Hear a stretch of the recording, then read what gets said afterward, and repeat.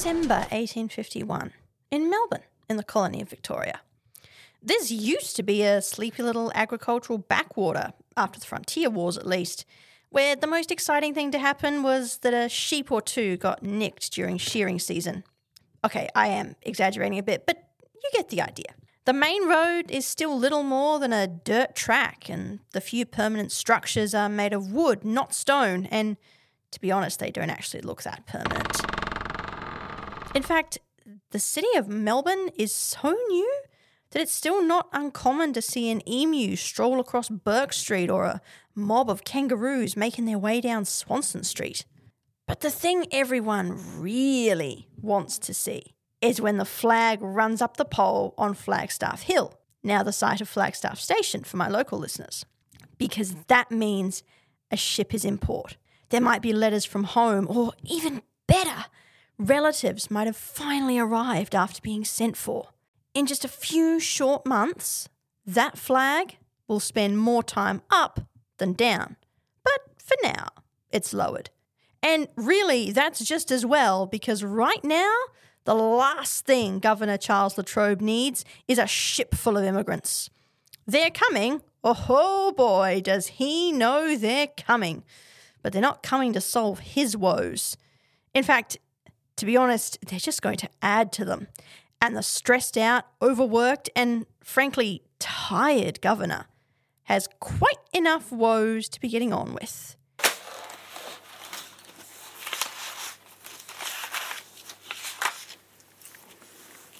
In June that year, gold had been found in the colony, and the little agricultural backwater he had been gently nurturing had turned almost overnight into a rolling cauldron of anarchy. At least, this is how Trobe sees it. So many able-bodied men from all walks of life have left their regular employment and headed for the diggings that essential services are stretched past their limits. The public service is running on skeleton staff, and he doesn't even have any police because they've all resigned too.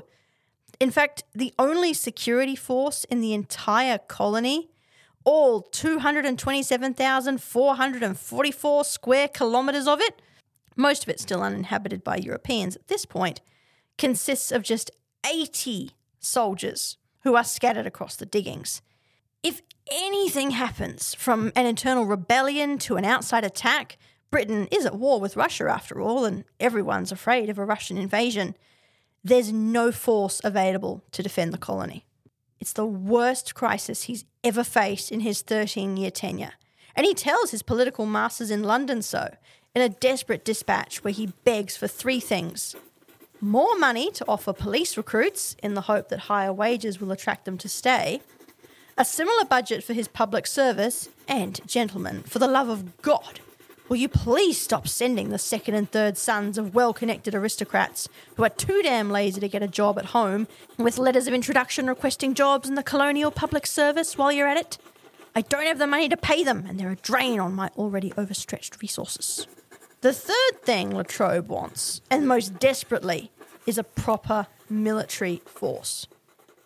80 soldiers had been quite sufficient in the days of the agricultural backwater, but it was far too few in this new, booming gold rush town. And the Colonial Office in London agrees. And what's more, they know just the regiment for the job. I'm Juliana, and you're listening to The Skeptical Historian Writes a Thesis.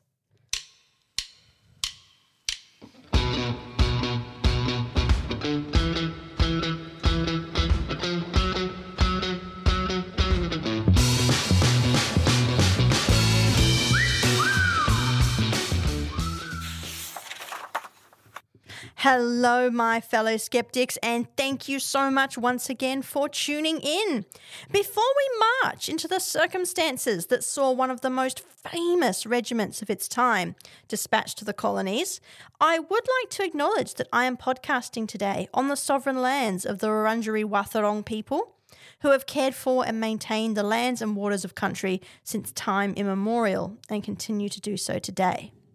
I'd also like to recognise in this episode the Wadawurrung and Djajawarrung, People, the traditional custodians of Ballarat, which was one of the major mining centres in Victoria, and the place where one of the most disruptive events of the gold rush, the Eureka Stockade, took place in 1854.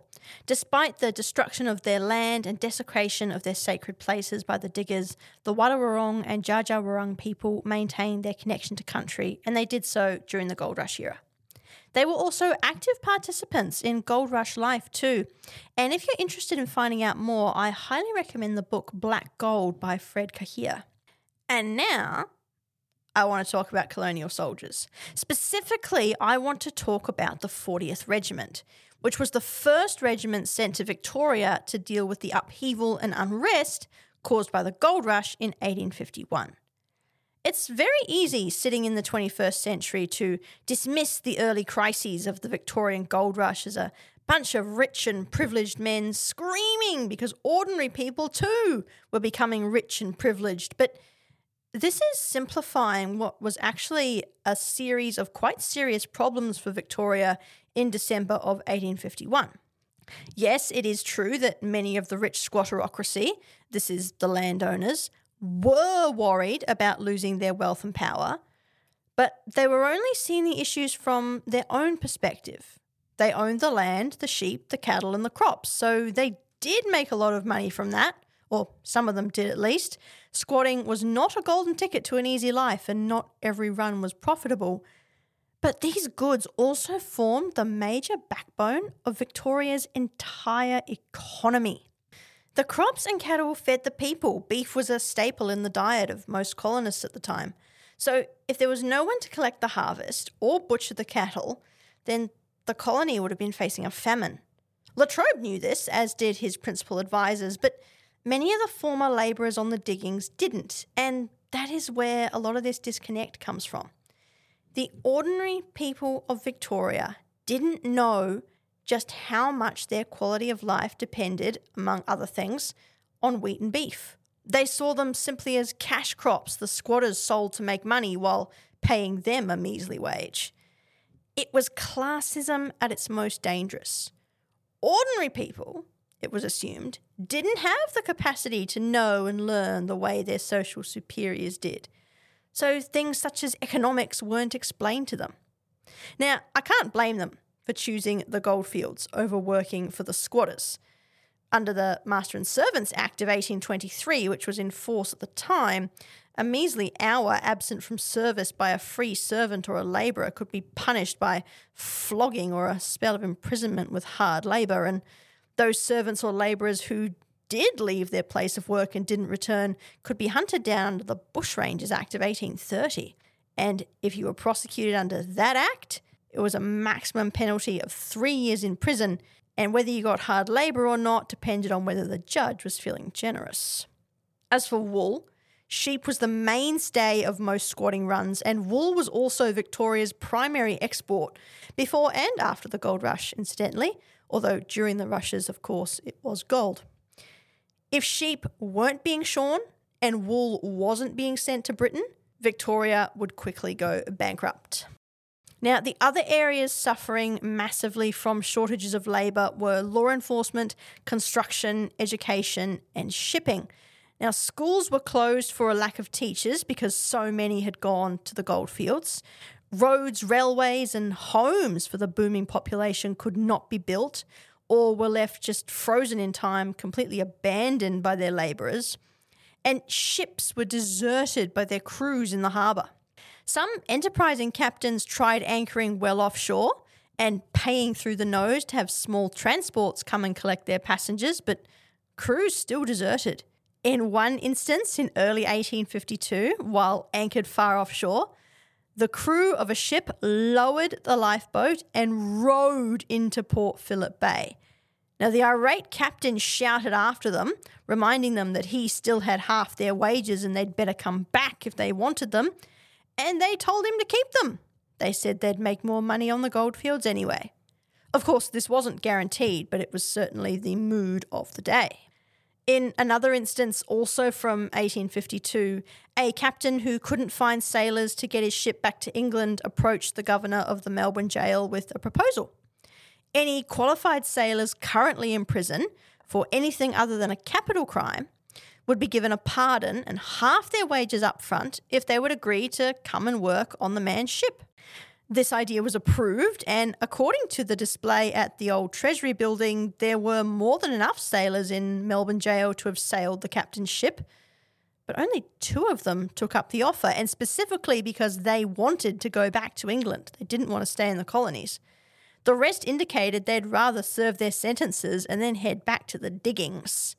Given the conditions in Melbourne jail at the time, overcrowding, sickness and poor food were a minimum, this says something.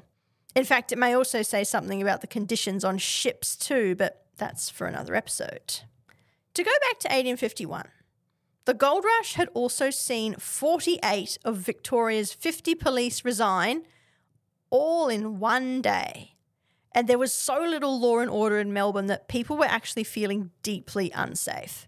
While violent crime didn't go up in this period, perhaps because those inclined to violent crime were lying in wait on the highways for gold escorts, there was a sharp increase in burglaries and housebreaking.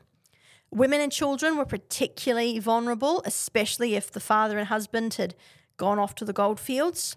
Some returned rich, others poor, and some not at all. Women started grouping together for safety, and religious ministers became quasi-protectors, noting who was at the service and who wasn't, and going to check if someone had failed to attend. There was no social welfare at this time, and because of prejudices around employment for married women, most of them were struggling to make ends meet. After all, there was only so much laundry, sewing, and scrubbing to be done in a city where most people were temporary residents. Unmarried women and girls had a better time of it. In 1851, the wages a domestic servant could command in Melbourne were almost twice those on offer in Britain and Ireland. So those ladies not planning to head to the diggings could find work at good wages, and usually with better conditions too, because by this time employers had realised they could no longer rely on the Masters and Servants Acts, the Bushrangers Act, or just good old classism to prevent their staff from leaving. They actually had to entice them to stay and treat them fairly. Those diggers who were unsuccessful on the goldfields also took advantage of this booming labour market, as squatters begrudgingly raised their wages, so shearing or just general farm work actually became quite lucrative. Despite La Trobe's panic in 1851, though, the colony didn't collapse into anarchy. This was partly because by early 1852, the easy gold had already been found. There was still plenty to go around, but you had to dig for it, although it would be another year or so before deep shafts of 150 feet or more were necessary. Those who discovered that digging wasn't for them came back and things started to settle into a new normality. Labour was still short and wages were sky high though, especially in the public service. This last point was La Trobe's doing during the crisis of 1851 in a desperate attempt to keep his public service from resigning en masse. He had raised their wages by 50% and threatened dire consequences for any man who left his position before the end of his contract. This worked, but it then created a problem when the crisis eased, because those high wages had also been used to attract police, and unfortunately, many of these police were less than desirable recruits. The laws as they stood at the time encouraged corruption, and the direct tax on the diggers through the mining licence, which was enforced by the police, made them one of the most loathed institutions in colonial Victoria. If you want more information, you can have a look at the Season 1 episodes Gold Fever, Ballarat, Bendigo and Beyond, and the 2 episodes I have done on the Eureka Stockade. But now that the crisis was over, the colonial government couldn't actually afford to keep paying 150% wages, but if La Trobe slashed the wages back to where they had been, he was going to lose his public servants. So he did nothing. La Trobe gets a bad rap in history, but I think he deserves a little more sympathy. He was the equivalent of a modern-day assistant manager who is very, very, very good at their job and find themselves promoted when the manager leaves. However, The second the manager is gone, it becomes clear that the former assistant is out of their depth and had reached their competency at assistant manager level. Trobe had been an excellent superintendent of the Port Phillip district of New South Wales, reporting to Governor Fitzroy in Sydney, but as governor of the colony of Victoria, he couldn't cope. He might have found his feet had it not been for the gold rush, but once the gleaming metal was discovered, there was little hope for him. He wasn't equipped to deal with the social upheaval, the massive population boom, or any of the other issues gold brought to the colony, and he didn't know how either. He resigned in 1852 and returned to England in 1853, only to discover he had become a widower in the interim, which he was absolutely devastated. He moved to Switzerland, which was where he'd gone to school and where his oldest daughter was attending finishing school, and took his younger children with him. That was also where he met his wife and where his in-laws lived. He lived out the rest of his days in Switzerland, perfectly content by all accounts, and eventually he did remarry and had further children. But if the crisis of 1851 had ended by early 1852, which it had, did that mean the soldiers weren't coming? Not at all. Sit tight, and I'll tell you about it after this break. And welcome back. Now, understandably, the British government was horrified to read Trobe's dispatches to them during the crisis of 1851. Victoria was one of the furthest reaches of their precious empire, and given gold had been found, it was also about to make them a lot of money. They couldn't afford to lose it, and the tone of the dispatches made it clear that immediate action was necessary. This was just the sort of situation that, to the imperial mind, called for a serious military intervention. Yet, this raises an interesting question. Trobe, as governor of Victoria, had the authority to request military intervention without seeking the approval of the British government. He could quite legally either have raised a militia, or, though where he was going to get the men to do that, I'm not sure, or requested troops from other British colonies, and there were several units which could have been deployed to Victoria even before his letter got halfway to England. In 1851, there were 2 British Army regiments in New Zealand, 1 each in Van Diemen's Land and New South Wales, and 22 in India, all of which are closer than Australia, and Trobe could have written to any of the governors of those places and requested they send troops. Now, he did write to Fitzroy in New South Wales as things began to come apart in 1851, but he didn't want to worry Fitzroy, so he downplayed the situation a bit and requested a small number of troops. So prior to this, there had been about 50 soldiers in Victoria from the 11th Regiment. Now, Fitzroy was actually aware things were worse than Trobe was making out, and he did send more men. He sent 30, which gave Victoria an able-bodied defence force of 80 men. Now, this is a laughably small number, and they were reinforced by 130 army pensioners. This is old soldiers who were retired on half pay on the condition that they come back into service if called to do so. Now, in theory, this was a reasonable force. In practice, it was grossly inadequate. Trobe found that the pensioners were, in his words, not to be trusted too far, and that alcoholism was a serious problem among them. They were mainly tasked with guarding the jail, the gold room, which was an early itineration of the colonial treasury, and the powder stores, with Trobe doing his utmost to ensure they were never out of an officer's sight for too long. This wasn't just classism either. Alcohol abuse was a very serious problem, and it was harder to discipline a pensioner than a regular soldier because they were subject to slightly different rules. If they wandered away from their post to slake their addiction in a hotel, there was very little anyone could do about it until an officer arrived. The 80 men from the 11th were dispersed across the colony to act as gold escorts, which meant that Melbourne lacked an immediately available, able-bodied force of men to defend it should anything go wrong. Governor Denison in Van Diemen's Land, which is modern-day Tasmania, didn't find out how bad things had been in Victoria until 1852, when he wrote to Trobe to offer soldiers from the 99th Regiment, which was stationed there. Latrobe was probably a bit annoyed when, after graciously accepting Denison's offer, he received a force of pensioners. In the circumstances, though, it must be said that Latrobe was being very flippant with the security of the colony, which was ultimately his responsibility. The crisis of 1851 really was a social and political crisis, and it could have very quickly turned into a military crisis if anyone had decided to try their luck. Victoria was a sitting duck for any nation that wished to have a go, and a substantial force would have been needed to evict any potential occupier. Latrobe was also, quite reasonably too, concerned about the harbour.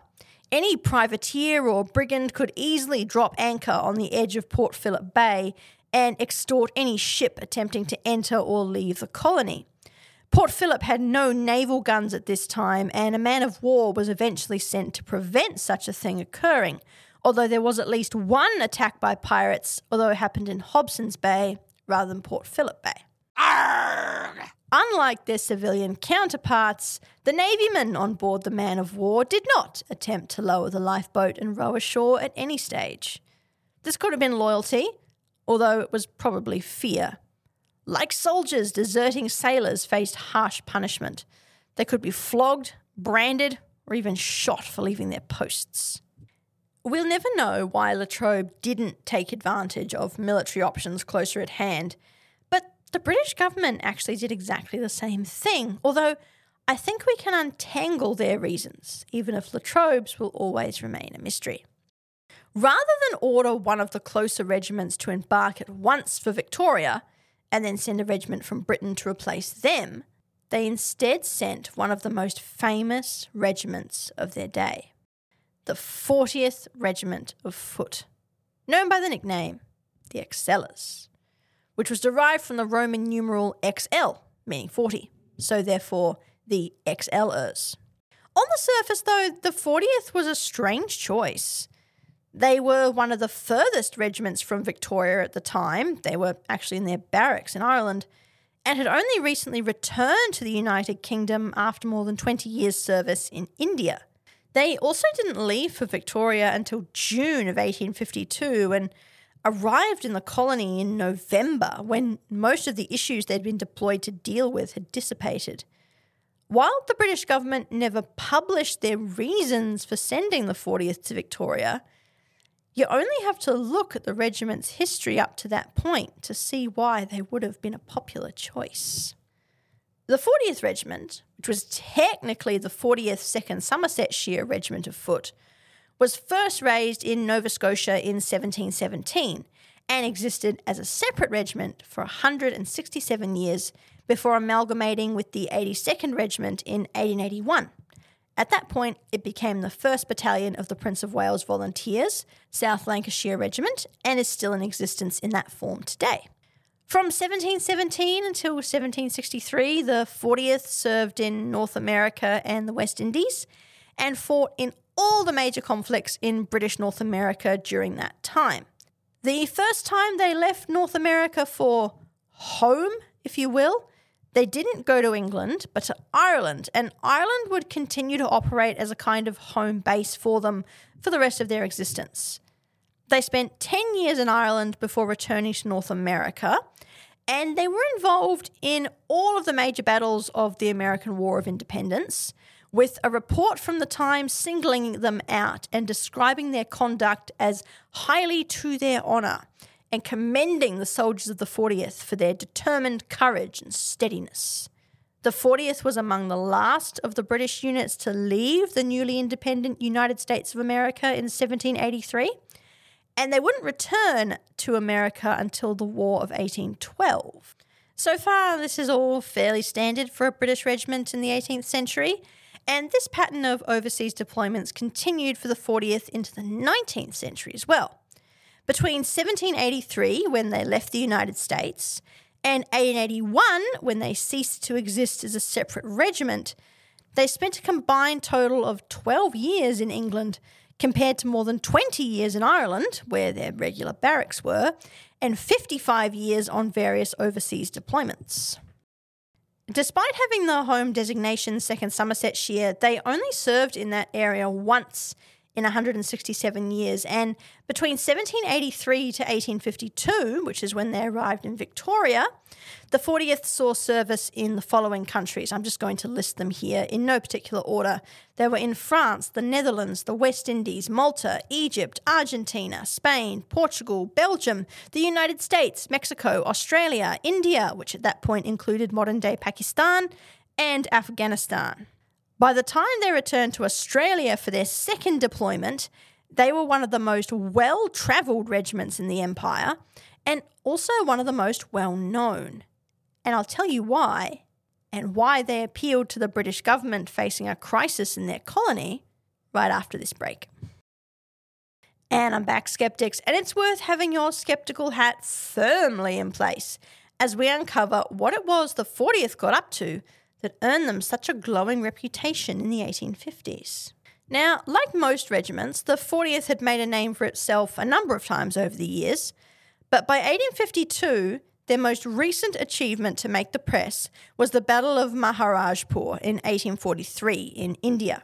Now, the Battle of Maharajpur was part of the Gwalior campaign in India, and it had its roots in the crushing defeat of the British and their embarrassing retreat from Afghanistan in 1842.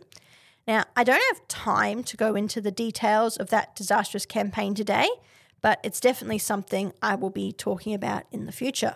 Now, Maharajpur was part of the Indian Maratha Empire, but had been under the control of the British East India Company since 1818.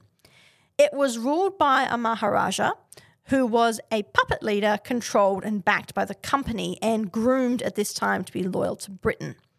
In 1843, the previous Maharaja had died and had been replaced with an 8-year-old boy. And through him, as you might expect, the British East India Company exerted even more control. This caused discontent in the region, and buoyed by the British defeat in Afghanistan, an uprising led to the removal and imprisonment of the Maharaja and his family, and despite hysterical British reports to the contrary, he was not murdered, and the establishment of an anti-British independent government in the area. This didn't last long. The error in judgment made by the nationalists in Mahara was to assume that the armies of the British Empire and the East India Company had been completely crushed. They'd absolutely suffered an embarrassing defeat, and the withdrawal from Kabul had cost them dearly in terms of men, animals, and equipment, but they had not been wiped out, and India was still very much under firm British control, apart from pockets of similar resistance. It was a place of strength from which the British could regroup, rearm, and counterattack the rebels, which they did in short order. The Battle of Maharajpur was one of many fights between Indian nationalists and the armies of the British Empire and the East India Company in 1843. And the action at Maharajpur that earned the 40th Regiment such high praise had been the capture of rebel artillery positions. Now, the heavy losses sustained in doing so were left out of the official reports, and the regiment was singled out by the Governor-General of India for special praise. And his proclamation that they took with bayonets the batteries in front of Maharajpur was picked up by the press. This summary then led to lurid newspaper coverage that positioned the men of the 40th Regiment as examples of the grit and spirit possessed by the ruling race.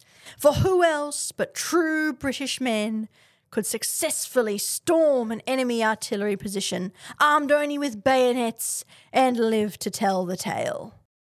The important caveat, left out of every public report and only revealed in the private papers seen by government ministers and army chiefs, was that the nationalists had used up most of their shells by the time the 40th reached their positions, and the foot soldiers had advanced under cover of their own artillery fire. The Maharas, rather than give up their heavy guns, had decided to fight to the death, which is what prompted the bayonet battle, and they had been armed mostly with swords, which were not as effective as the bayonets the British carried. But the idea that a single regiment had victoriously taken on artillery with bayonets caught on with the British public. Interestingly, British people at this time deplored militarism in their own country, but tales of the military's exploits in exotic corners of the empire were always popular. However, the lurid newspaper accounts and breathless eyewitness reports, many of them which did not come from eyewitnesses at all, but were made up by journalists in Britain, ignored that the Battle of Maharajpur had come very close to being a disaster for the British. General Sir Hugh Gough, the commanding officer, had made a series of rash decisions, including sending his infantry to capture heavy artillery positions without waiting for their own heavy artillery to arrive. They were covered by light artillery, which is much less effective in this kind of scenario. Hundreds of British soldiers died needlessly because Gough, seeking glory, sent them head-on into guns and they were cut to pieces. The 40th had been lucky to be in reserve, so there were less shells for them to contend with by the time they broke through and captured the positions. However, this didn't make for a good story, and so creative license was taken by the press, and the 40th Regiment became fated as a kind of 19th century SAS. I think this is why the British government chose to send them to Victoria. La Trobe's dispatches gave the impression of a colony falling apart at a time when the geopolitical situation was weighed against Britain. What they needed was a crack regiment who could restore order, and the 40th was the perfect choice. They'd already done so in India after all, and it would be much easier in Victoria. The racist views of Imperial Britons at this time come into force here. If British soldiers could take out Indians armed with artillery, they could certainly quell any mild rebellious ideas that were present in the minds of the mostly white and British population of Victoria. It probably didn't hurt, in the government's view at least, that the 40th's reputation would precede them. Most people in the colony would have heard of them before, and any troublemakers thinking of taking advantage of a breakdown in social order might think twice if they knew the famous excellers were on hand to deal with it. What the men of the 40th thought about being sent to Australia is not recorded. It was the second time they'd been, and according to the official regimental history, they didn't enjoy it the first time, although most of those men would have retired out of the regiment by the time they came back. Many of the veterans of the India and Afghanistan campaigns, on the other hand, were still with the regiment, including Captain John Thomas, who would eventually lead the assault on the Eureka Stockade. Although also there were quite a few relatively fresh recruits from Ireland and England who had joined at home and were yet to see combat when they arrived in Victoria. Generally, however, we know that the colonies at this time were seen as an easy posting by British soldiers. There were no more annoying convicts to guard, and the frontier wards were over in the southeastern colonies. Duties included escorting gold to the treasury, guarding public buildings, including the jail and powder stores, and manning coastal batteries, which were beginning to spring up as the press drummed up fears of a highly unlikely Russian invasion.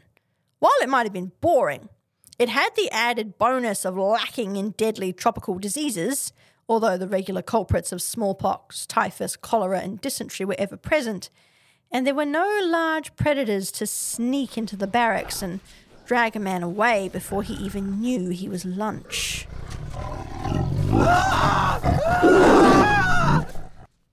The downside was that Melbourne, and the rest of Victoria, was still being built, and so the barracks consisted of poorly maintained tents that leaked when it rained and blew away when the wind got up.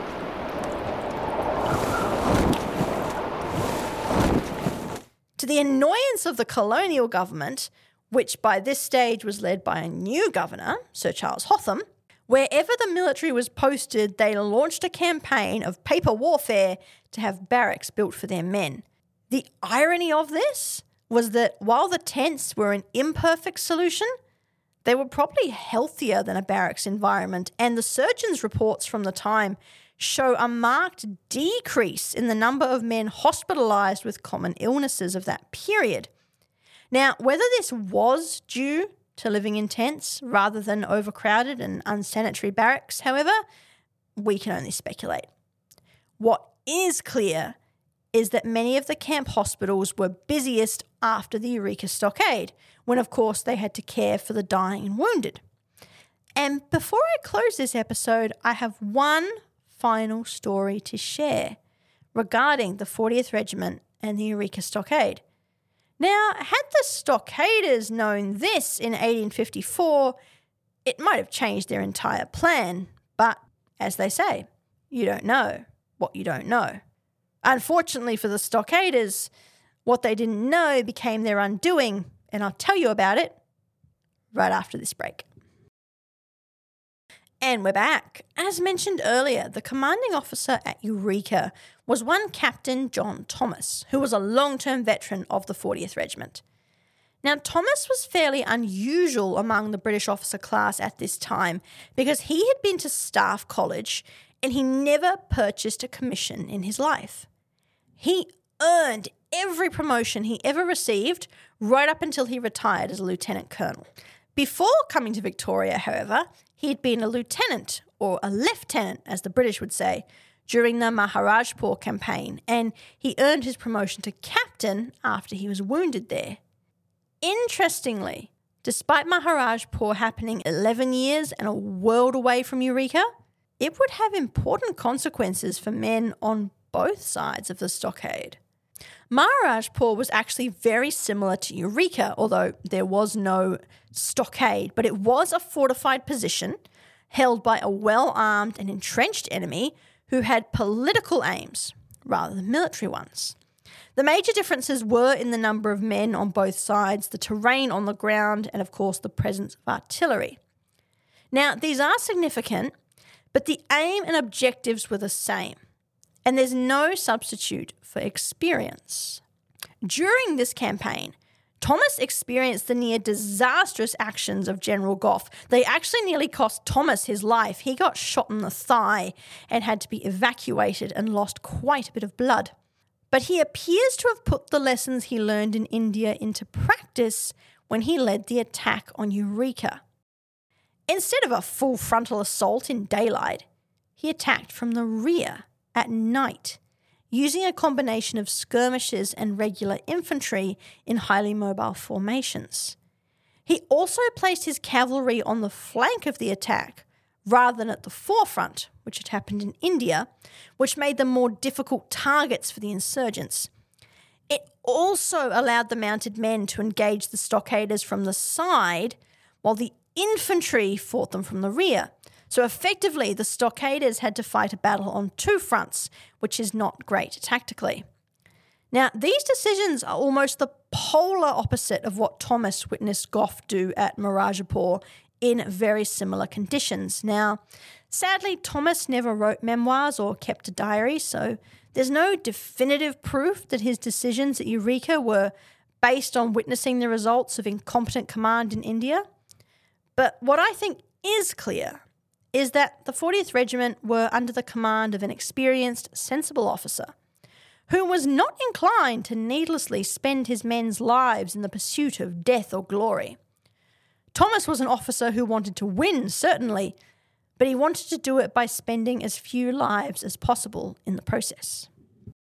Unfortunately, as with any military campaign, lives are always lost. At least 30, but probably more like 60 stockaders and civilians were killed at Eureka, and I'm currently working on my thesis about the lives of the 7 soldiers who also died in the conflict. In fact, that's the whole reason I've been researching the 40th Regiment. 4 of the Eureka 7, as I've taken to calling those soldiers killed, were from the 40th, and the other 3 men were from the 12th, which was sent in 1854 to reinforce the 40th at Ballarat. You can actually visit their graves today if you want, and the graves of many stockaders and civilians who were involved in that event at the old Ballarat Cemetery in Victoria. Enter through the main gates, stroll down Soldiers Walk, and you'll find the small enclosed military cemetery near the back. This is where the Eureka 7, along with some of their comrades who died of disease while in the colony, are buried.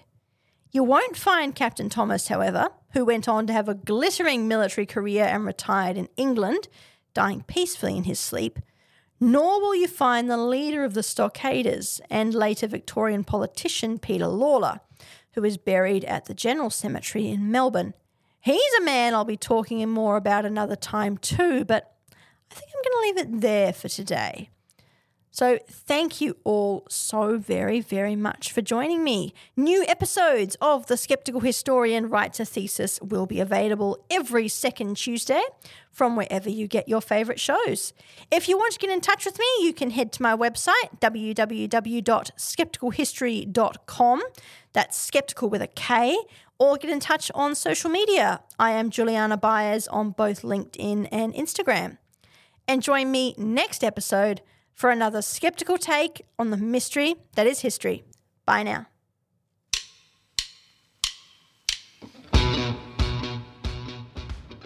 The Skeptical Historian is researched, produced and hosted by me, Juliana Byers. You can find a full list of resources used in my research by going to my website and clicking on Sources. Sound effects are by Adobe Creative Cloud, Pixabay and Epidemic Sound, used under the appropriate license. The music track The Whistle Funk by Telsonic was also used appropriately. Podcast hosting is by rss.com. See you next time, skeptics.